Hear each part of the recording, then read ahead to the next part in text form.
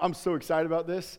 Normally we have, we just finished Revelation. Normally we'd have a couple weeks and then of standalone sermons, and then we'd kind of move into something. But Easter's coming up, and so I'm like, I kind of would love to do Jonah before we get to Easter. And then we're going to do, after Easter, we're going to do the Apostles' Creed. The Apostles' Creed really is basically just talks through what it is that we believe as Christians. And so because of looking at time frame in the calendar, I was going, all right, well, if we're going to do Jonah, we're going to jump in now. We're going to spend 5 weeks. It's a 4-chapter book. So chapter 1 will be 2 sermons, but the rest of them will be 1 chapter, a sermon. Now, most people think that Jonah is simply about a guy who got swallowed in a fish, didn't want to go to Nineveh, then eventually he's like, all right, fine, I'll go to Nineveh, and everything goes well. That's not really the story at all. I mean, it does involve a fish and a guy getting swallowed, but that's not really the main point. Jonah's like an onion. There's layers, lots and lots of layers in this book. The book of Jonah is about how God uses his great power to expose the rebellion within Jonah. The story is about how God uses Jonah's rebellion to bring pagan sailors to know Christ. The book is about seeing and understanding the heart God has for the nations to come and know him. In fact, that one right there is one of the reasons we want to look at this book. We're in the process of looking at how we do missions here at the church, of how we go to unreached people groups. In fact, many of you know, Ben and I will be going to India and Thailand in just 6 weeks or so to look at how we can more effectively partner with other organizations reaching unreached people groups. We have people this year going to Lebanon, people going to Poland, all for the purpose of sharing the gospel. We're also looking at how do we be more effective in partnering with agencies here in Thurston County. How do we share the gospel here? And so Jonah's about helping us wrestle with where we're at in mission. So there's a lot to the story of Jonah. I'm excited as we go through it. I hope you'll be excited. One book is gone. There's one book left up here. Come grab that after the sermon. You can come grab it now too if you really want. And read it. And I encourage you, pass it off to someone. It's a good book. Tim Keller's book, Prodigal Prophet. Good book. What we do now is we stand when we read the word. So I want to invite you to stand. We're just going to read verses 1 through 6. We stand here because we believe God's word comes with his full authority and inspiration. It's for the equipping and the building up of the saints. And so we do so to recognize our God, his authority, and to honor the very book that he's given us. Jonah chapter 1. Now the word of the Lord came to Jonah, the son of Amittai, saying, "Arise, go to Nineveh, the great city, and call out against it, for their evil has come up before me." But Jonah rose to flee to Tarshish from the presence of the Lord. He went down to Joppa and found a ship going to Tarshish. So he paid the fare and went on board to go with them to Tarshish, away from the presence of the Lord. But the Lord hurled a great wind upon the sea, and there was a mighty tempest on the sea, so that the ship threatened to break up. Then the mariners were afraid, and each cried out to his God, and they hurled the cargo that was in the ship into the sea to lighten it for them. But Jonah had gone down into the inner part of the ship and had lain down and was fast asleep. So the captain came out and said to him, "What do you mean, you sleeper? Arise, call out to your God. Perhaps the God will give a thought to us that we may not perish." Let me pray. Father, be with us now as we come into this book called Jonah. God, I pray that you use this book as an incredible way to encourage us, to expose sin that might be within us, to draw us close to you, to show us how you use storms in our lives as a means of giving us grace and mercy. God, help us to see the heart that you have for the nations and that you desire your gospel to go forth, that people would hear about you and believe in your Son, Jesus. Lord, grow us in our knowledge of you today in this book. God, may this book be a source of comfort, encouragement to us. Lord, thank you. In your name, Jesus, amen. You all may be seated.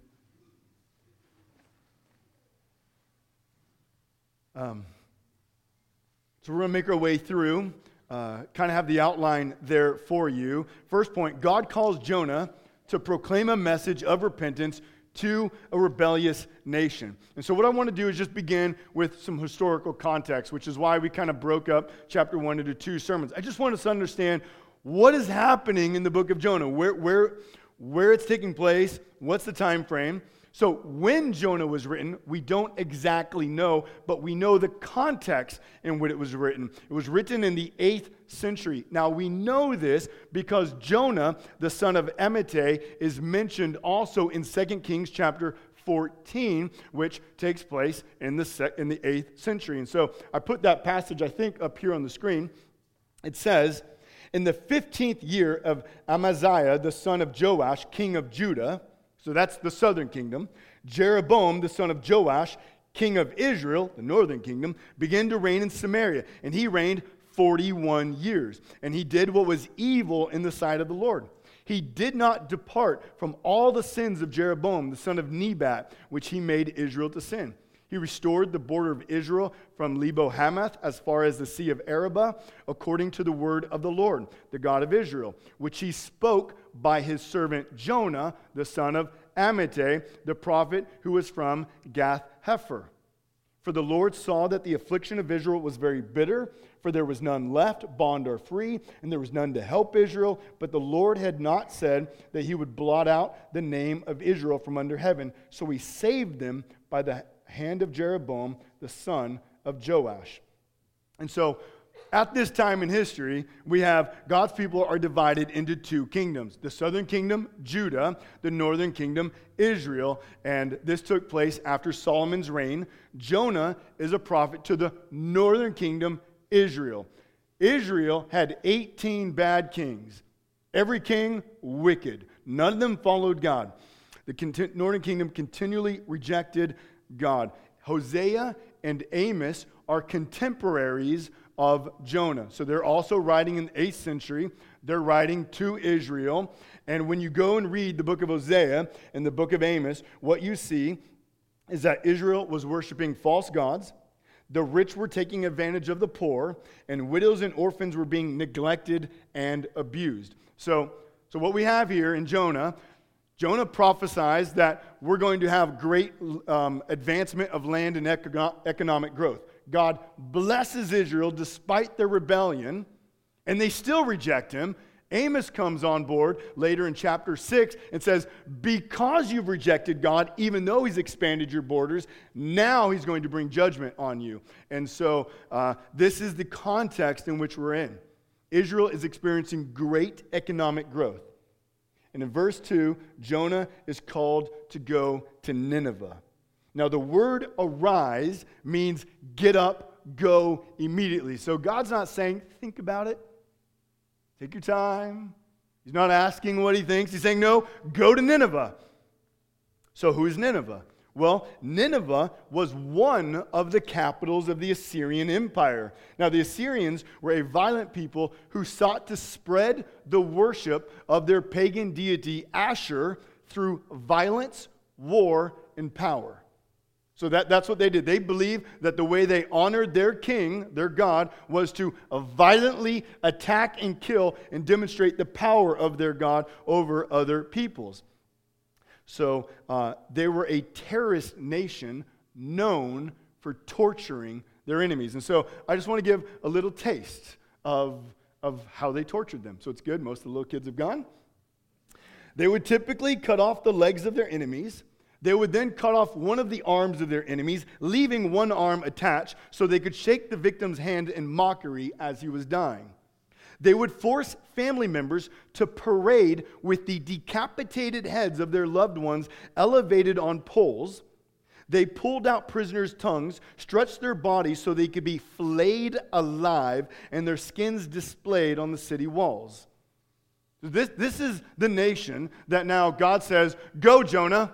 I want you to go. I want you to give them a message.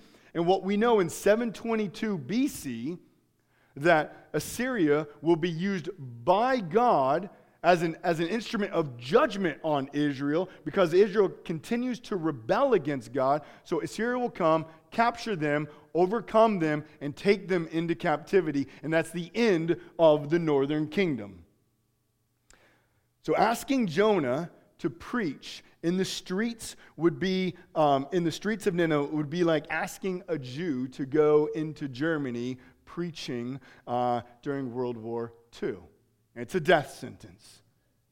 This is not a place you'd want to go. Or to change metaphors, Jonah is being asked, he's not being asked to rebuke the school bully from his own yard with his big brothers behind him, like from Israel. He's being told, you're going to go to the bully's house where the bully has all his brothers, and you're going to go and rebuke him there. So that's what's happening here. So what does Jonah do? He runs, and that brings us to our next point. Jonah's rejection of God, of God's command, reveals his rebellious heart.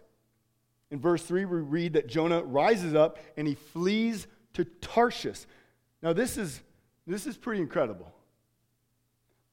The phrase, the word of the Lord came to, and then in the prophet, just fill in the prophet's name, that occurs some like 85 times, 100 times in the Old Testament. And do you know what happens like every single time the word of the Lord came to a prophet? Do you know what the prophet does? He does what the word of the Lord is supposed to do. He obeys God. But Jonah does the exact opposite. He goes in the opposite direction. He flees. This is unprecedented. In fact, I have a picture up here. So Joppa, just right next to the star, is Samaria, which you can't see, but you can just trust me. So next to the star of Joppa is Samaria. And so Nineveh was to the northeast. All the enemies of God were portrayed in the Bible as always coming from the east. Nineveh is actually to the east. And Tarshish is on the southwestern part of Spain, the most western part of the known world at this time. So as you can see, Jonah's going, okay, that's where you want me to go. I am going to go as far away from where you want me to go as absolutely possible. So what we need to understand something here is that Jonah is not like other prophets. Now, other prophets, like Hosea and Ezekiel, sometimes the prophet is the message. It's not just the words that they give, but their very life is the message. Now, that is the book of Jonah. The book of Jonah is not so much about what he says, it's about who he is and what God's doing in him. But typically, in every other situation, the prophets of God are seen in contrast to the people that they're going to, seen in contrast to their audience. They're calling Israel, or whatever the people, to repentance, and the prophet is living a holy life. They're pursuing God, and they're calling the people of God to pursue God, to repent. But Jonah isn't pursuing God. He's rebellious against God, and so is Israel. Jonah is Israel. He's a picture of the heart of Israel. So what we need to see here is Jonah's not to be seen in contrast to the people, but he is seen as their representative. His rebelliousness is their rebelliousness. And so, why does Jonah flee to Tarshish? Well, if we look, it says in verse 3, Jonah rose to flee to Tarshish from the presence of the Lord. And then if you look again in verse 3, to go with them to Tarshish, away from the presence of the Lord. And in verse 10, it says, when he's talking to the sailors, it says he was fleeing from the presence of the Lord. So what's Jonah doing? He's fleeing the presence of God. The text clearly wants us to see he's trying to get away from God. Now, did Jonah actually think he could get away from God? Did he actually think that? I mean, later, when Jonah's talking to the sailors, he says, I serve the God who created the sea and all the land. So, does he actually think he's escaping God? I don't think so. I mean, Jonah knows, he would know the Psalms. He would know Psalm 139. This is a famous psalm that many of us know. And Psalm 139 shows that there's nowhere we can go from God. I have it up here. It says, where shall I go from your spirit? Or where shall I flee from your presence? If I ascend to heaven, you are there. If I make my bed in Sheol, you are there. If I take the wings of the morning and dwell in the uttermost parts of the sea, even there your hand shall lead me, and your right hand shall hold me. The whole point of the psalm is there's nowhere we can go that we escape God. In fact, in chapter 2, we're going to see that God is with Jonah in the belly of a fish at the bottom of the sea. So what does it mean that Jonah is trying to get away from God's presence? Well, I think what we need to understand is in the Old Testament, God primarily made his rule and his blessing known in the promised land, in Israel. And so Jonah is escaping the promised land. He's escaping the place where God makes his rule, makes his blessings known to his people. One commentator said this: Jonah imagined that if he went out of the land of Israel, the spirit of prophecy would no longer rest on him. I think that's probably pretty close to what's happening. He's trying to run from the responsibility of following and obeying God. He thinks if I'm not in the land, I'm no longer a prophet. I don't have to do it. So Jonah, I think, is abdicating his role here. He's calling it quits. He's saying, if you want me to go to Nineveh to talk to that terrorist nation, I'm done. That's not going to happen. So why is it then that Jonah rebels? So that's like the question we all want to get to. But the text doesn't actually give it to us until chapter 4. So at this point in the story, we're not supposed to know why he rebels. And we're going to find that in chapter 4. Although we'll dig into that a little bit right now. But it's good to notice the way the story unfolds. So the way the story unfolds is it's supposed to kind of leave us right now going, I don't know why he's running.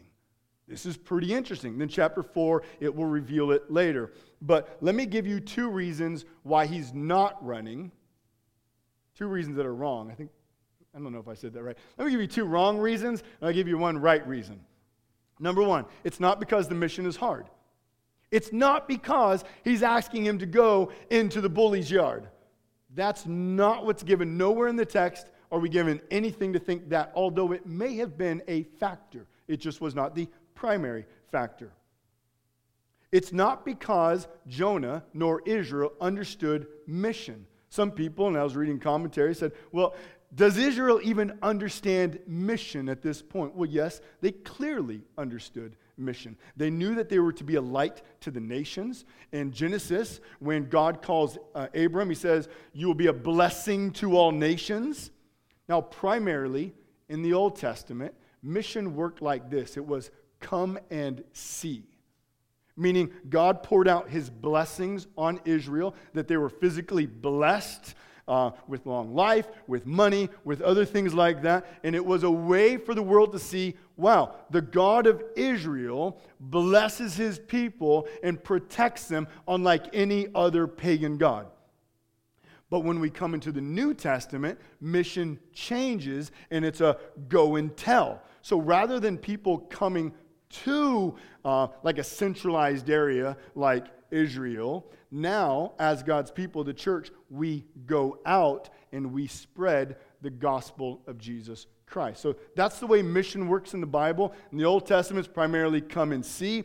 In the New Testament, it's go and tell. And we know that they understood mission because we have texts like in the Psalms. Psalm 18:49 says this, for this I will praise you, O Lord, among the nations, and sing to your name. Psalm 96 verse 3 says, declare his glory among the nations, his marvelous works among all peoples. Psalm 67 verse 3, let the peoples praise you, O God, let all the peoples praise you. So throughout the Psalms, there are texts that are written that, God, you should be glorified now. Your name needs to be known now, not just in Israel, but to the nations. So yes, Israel does understand mission. They just don't do it, but they do understand it. So if it's not because it's hard, and it's not because they don't understand mission, why is it that Jonah does not want to go? Jonah's problem is theological, which technically all of our problems are theological. All of our problems are theological. But if you jump over to chapter 4, what we see in chapter 4, verse 1, we read that Jonah is exceedingly angry. Now, that word exceedingly angry is going to be key as we flow through chapter 4 in a couple weeks. But we see he is just seething mad. And then chapter 4 verse 2, we see why and who he's mad at. Chapter 4 verse 2, we see he's angry at God. And the reason is, he says, and he prayed to the Lord and said, "O Lord, is not this what I said when I was yet in my country? That is why I made haste to flee to Tarshish, for I knew that you are gracious God and merciful, slow to anger and abounding in steadfast love and relenting from disaster." So what's happened is Jonah actually went to Nineveh and he preached the gospel, which we'll get to there. It's all of 5 words. And the crazy thing is, it worked. And the whole nation repents. And Jonah's ticked off. Why? God, you're so merciful. I hate that you're gracious. These people you should not be merciful to. So just those people that if you've ever heard them say, the God of the Old Testament really angry. Actually, Jonah is so ticked off because he knows how gracious God is. So that's kind of a different way to look at it. So it's a good way when you're talking to those people and they say, the God of the Old Testament is really angry. Actually, there's a prophet who's really mad because God's so gracious and merciful. Jonah's mad because he knew that if he actually went to Nineveh and they repented, God would forgive him. And Jonah doesn't think they're worthy of salvation. Jonah rebels because he doesn't think God's acting rightly. Israel should be blessed, not them. He doesn't agree that God should be merciful to Nineveh.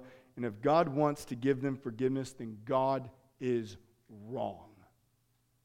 What we learn here is that to rebel against God's word, to flee when God says go to Nineveh, is actually to rebel against God.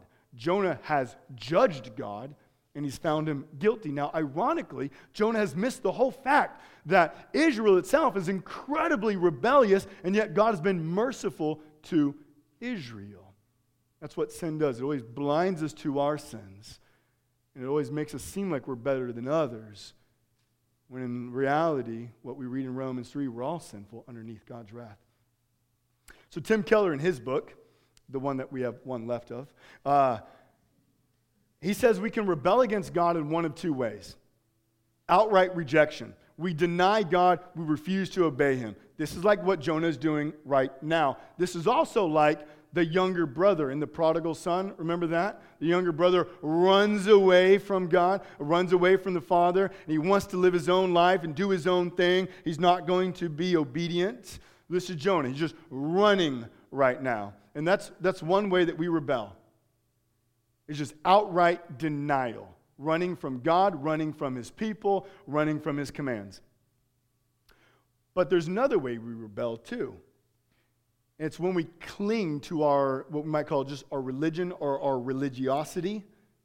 We obey every single rule and command of God. We don't obey out of joy, but we do so out of duty and obligation. Our righteous actions become like rungs on a ladder. The more I do, the higher I go. The higher I go, the more I look down on others.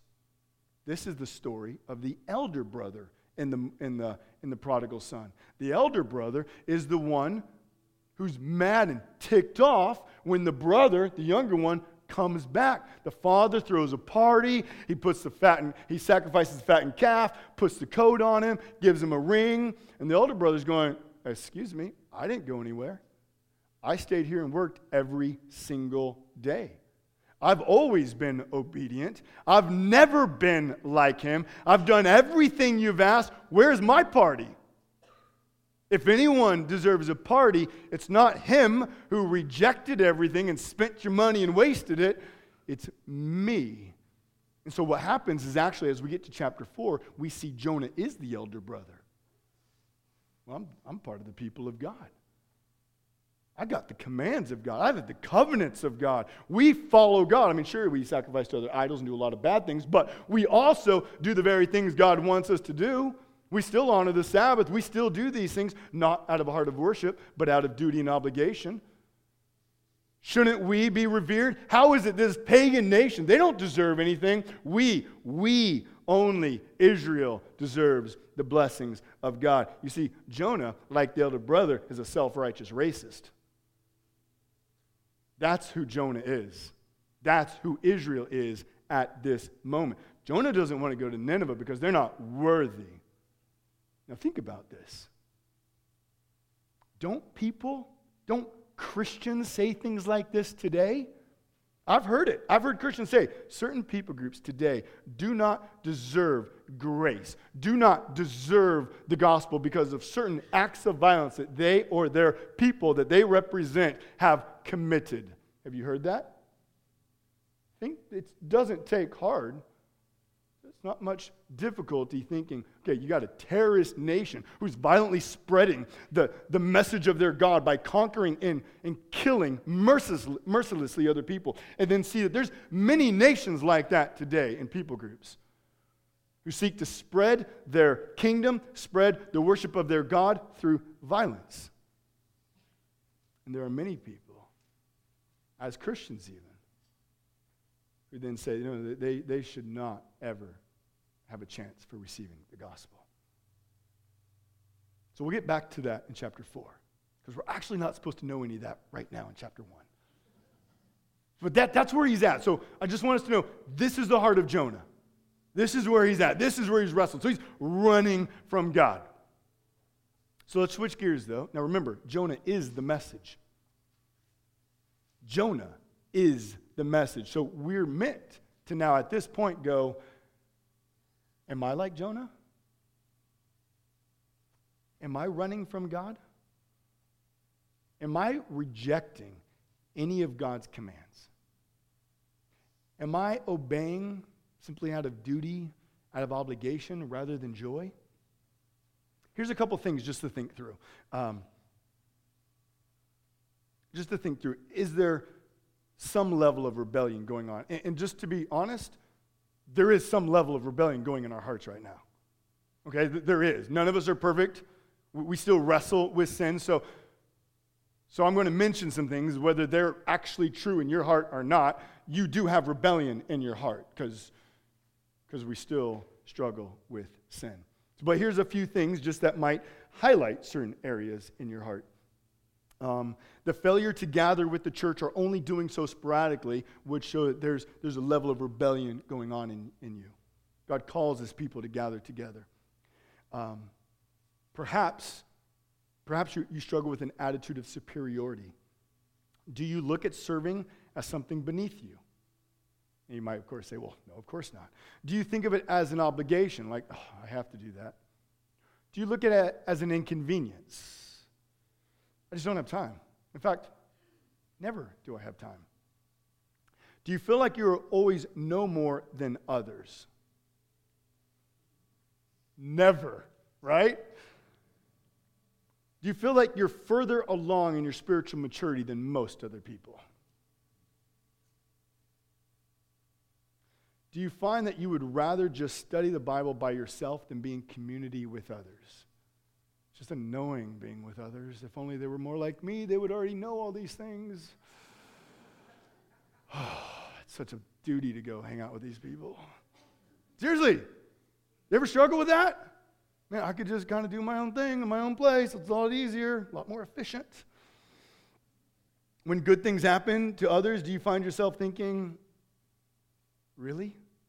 Them? I mean, honestly, it should have been me. I deserve it. You ever think that? What about this? Do you find that you treat people with the "you made your bed, now lie in it" motto?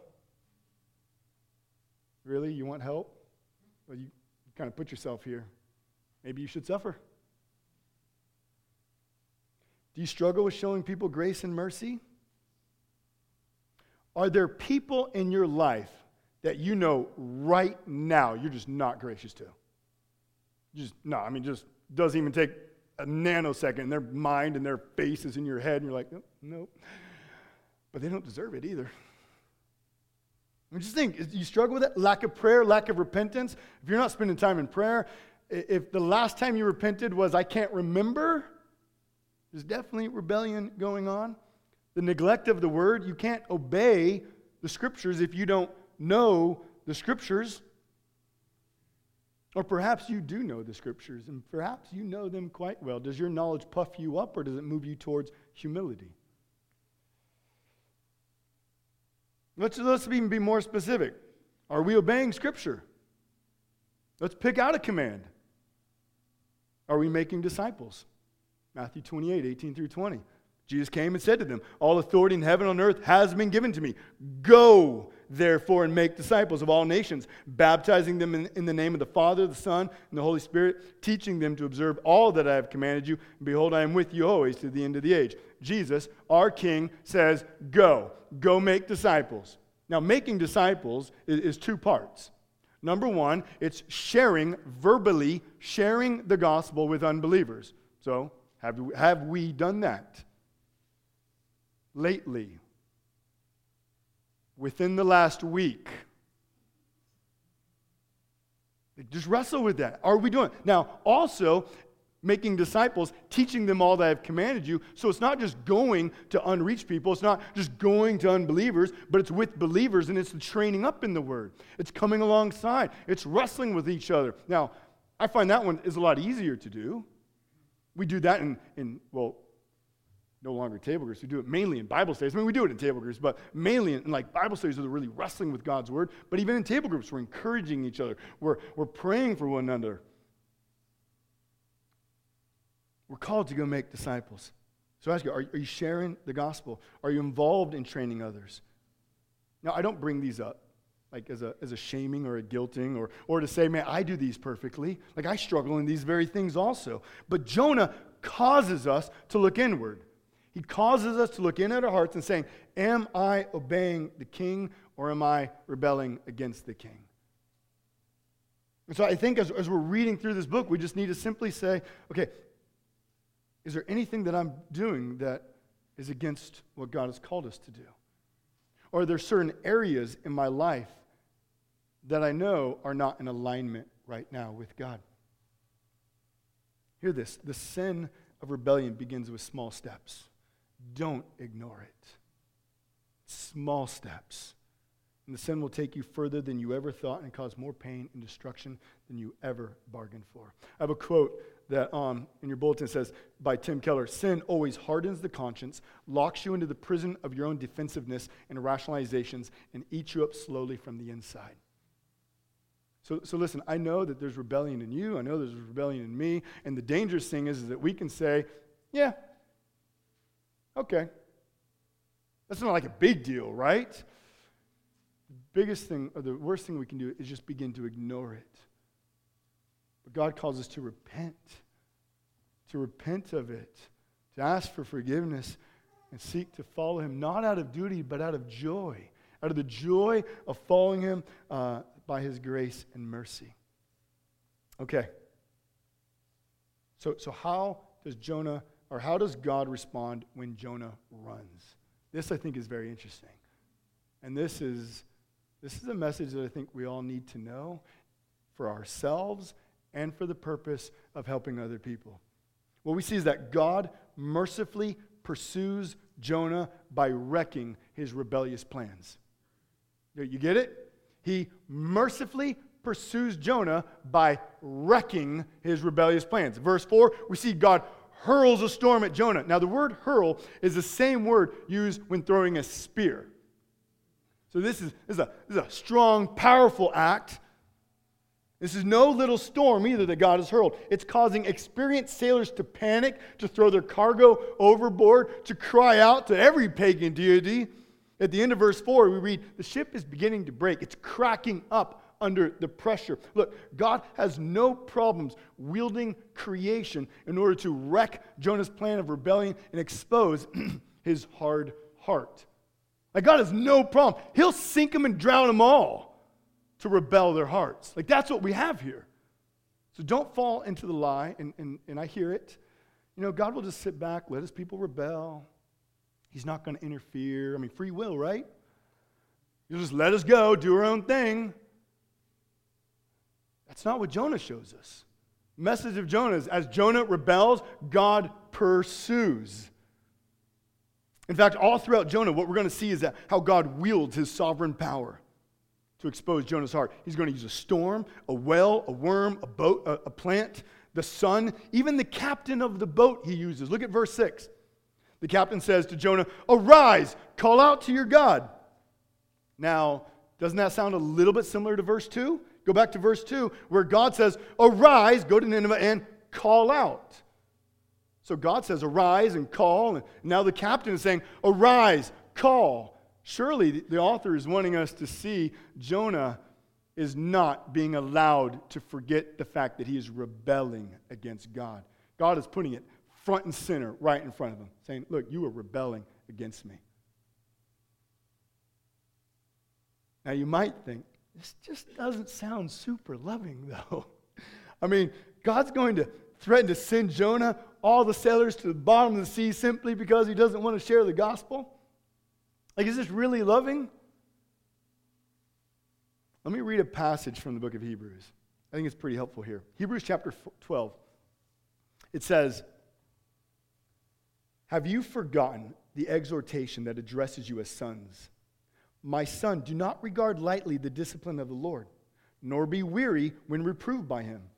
For the Lord disciplines the one he loves. He chastises every son whom he receives. It is for discipline that you have to endure. God is treating you as sons. For what son is there whom his father does not discipline? If you are left without discipline in which all have participated, then you are illegitimate children and not sons." So do you see it? The storm is an act of mercy. God's disciplining Jonah because he loves him. God is lovingly exposing the hardness of Jonah's heart so he would repent. You see, when we come to the gospel, we see, yes, Jesus comes and he dies on the cross so that we can have forgiveness of sins. He dies as our substitute. That if we believe in him, we'd be forgiven, we'd be adopted into his family. But what then we understand is that God doesn't save us and then leave us. He's not saying, "Great, check the box, you're good to go, nothing else needs to happen." He saves us and then dwells with us so he would transform us. It's never about leaving us where we are when we first got saved, but it's about conforming us more and more into the image of his Son.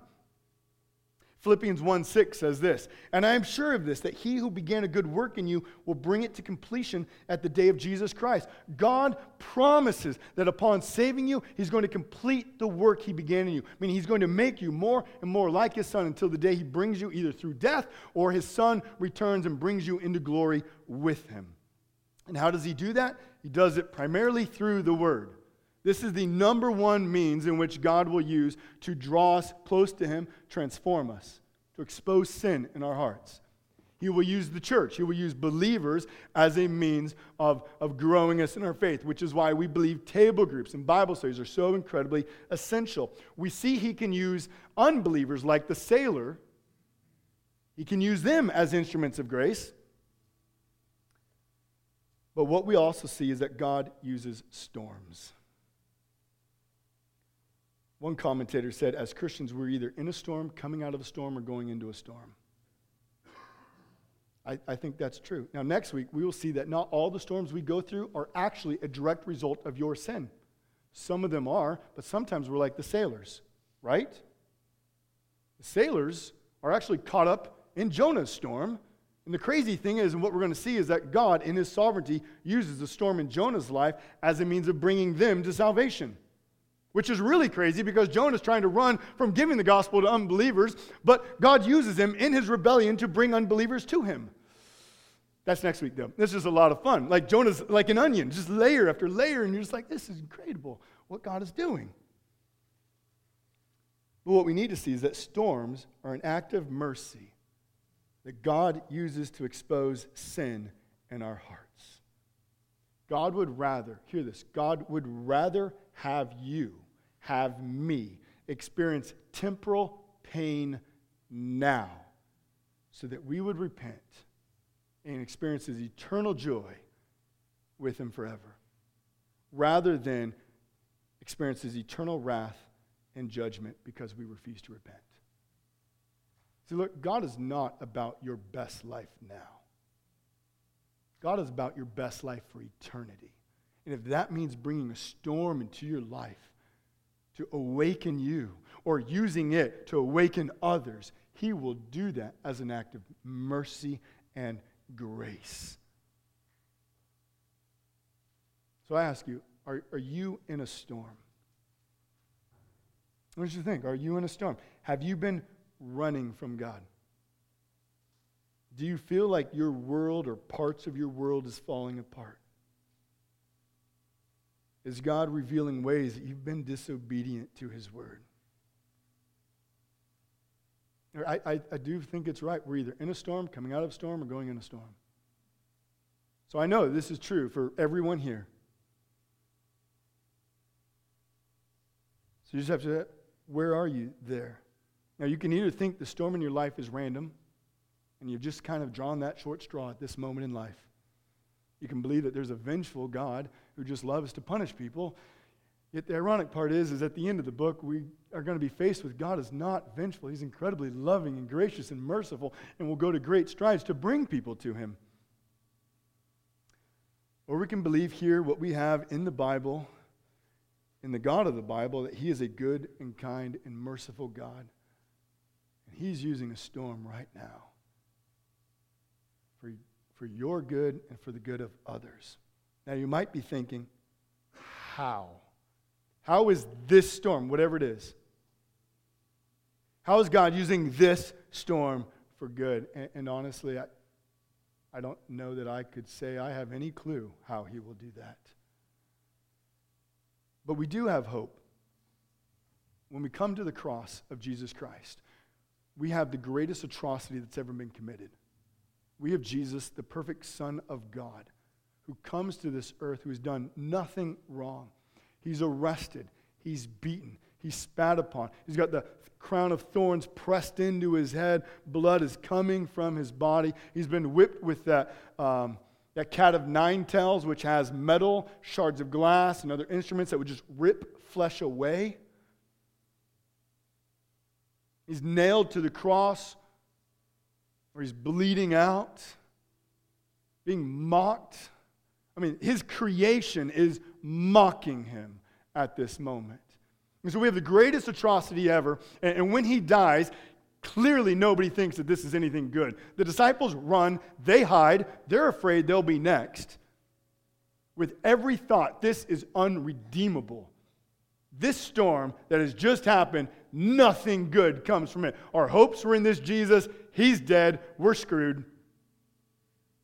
That's where it is. And yet, 3 days later, Jesus rises, showing He has conquered sin, death, and Satan. And that we have hope. And what we learn is that God can use storms in a far greater way than we ever could imagine. In fact, if there was no suffering, there would be no gospel. You hear that? The only reason you and I can be saved is because of the suffering of Jesus. And now the crazy thing is, God will use our suffering as a means of drawing us close to Him and as a means of drawing others, propelling the gospel into all the world. Some of you are in the Perspectives class. It's a missions class going on right now. And recently you've been immersed in biographies and looking at what God has done in missions. And you've seen over and over and over and over again that the primary way the gospel goes forth is by the blood of martyrs. So what we have all throughout church history is that the gospel goes, Christians have died, and rather than that being any type of impediment, it seems to propel the gospel even further. God, in His sovereignty, uses storms like we can never imagine. And so, I don't know what the storm is in your life and how God can use it for good. I mean, we can guess, we can wrestle with it, we can maybe look at other pictures and how God has used things. But ultimately, what we come to is we know He can, and the way we respond to these storms is repentance. Is we repent. And we simply draw near to God and we say, God, forgive me. God, draw me close to You. God, make me more like You. We trust in Jesus, His Son. We trust in Him as King. So perhaps you're here today and you've been running. Maybe you're tired from running. Maybe you're exhausted. I think what we see here in Jonah, Jonah's asleep in the bottom of the boat. I think he's worn out.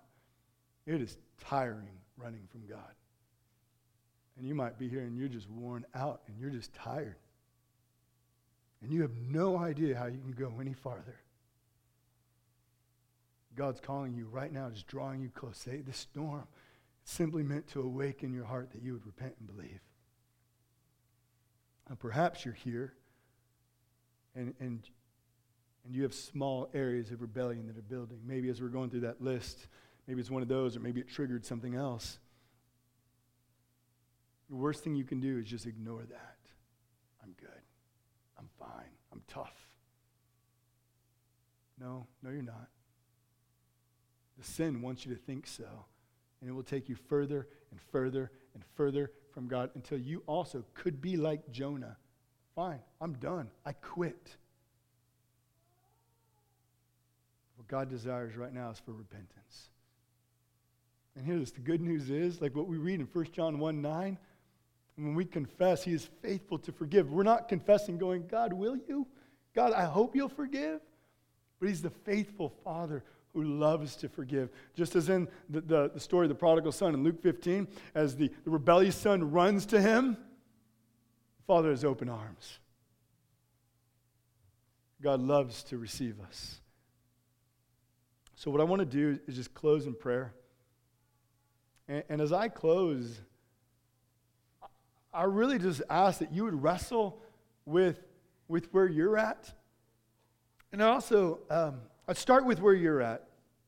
Start with you, and then go to the second one. But don't start here, and don't go quickly to the second one. But start with where you're at, and just say, God, really at the end of Psalm 139 says, see if there be any wicked way in me. Just, God, is there anything wicked? Do I need to repent? I don't think God wants us to go on witch hunts.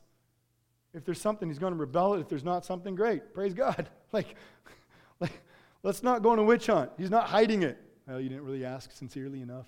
But then, secondly, realize God uses storms in other people. So wrestle with, is there a storm going in someone else's life that you know? And pray, how can you come alongside them? How can you pray with them? How can you help them? God wants to use the storms to draw us close to us. Sin wants to use storms to push us away from him. So I just ask you to wrestle with this. If there's anyone you know going through a storm right now, how would God use you to go and minister to them, to just love them? Let me pray.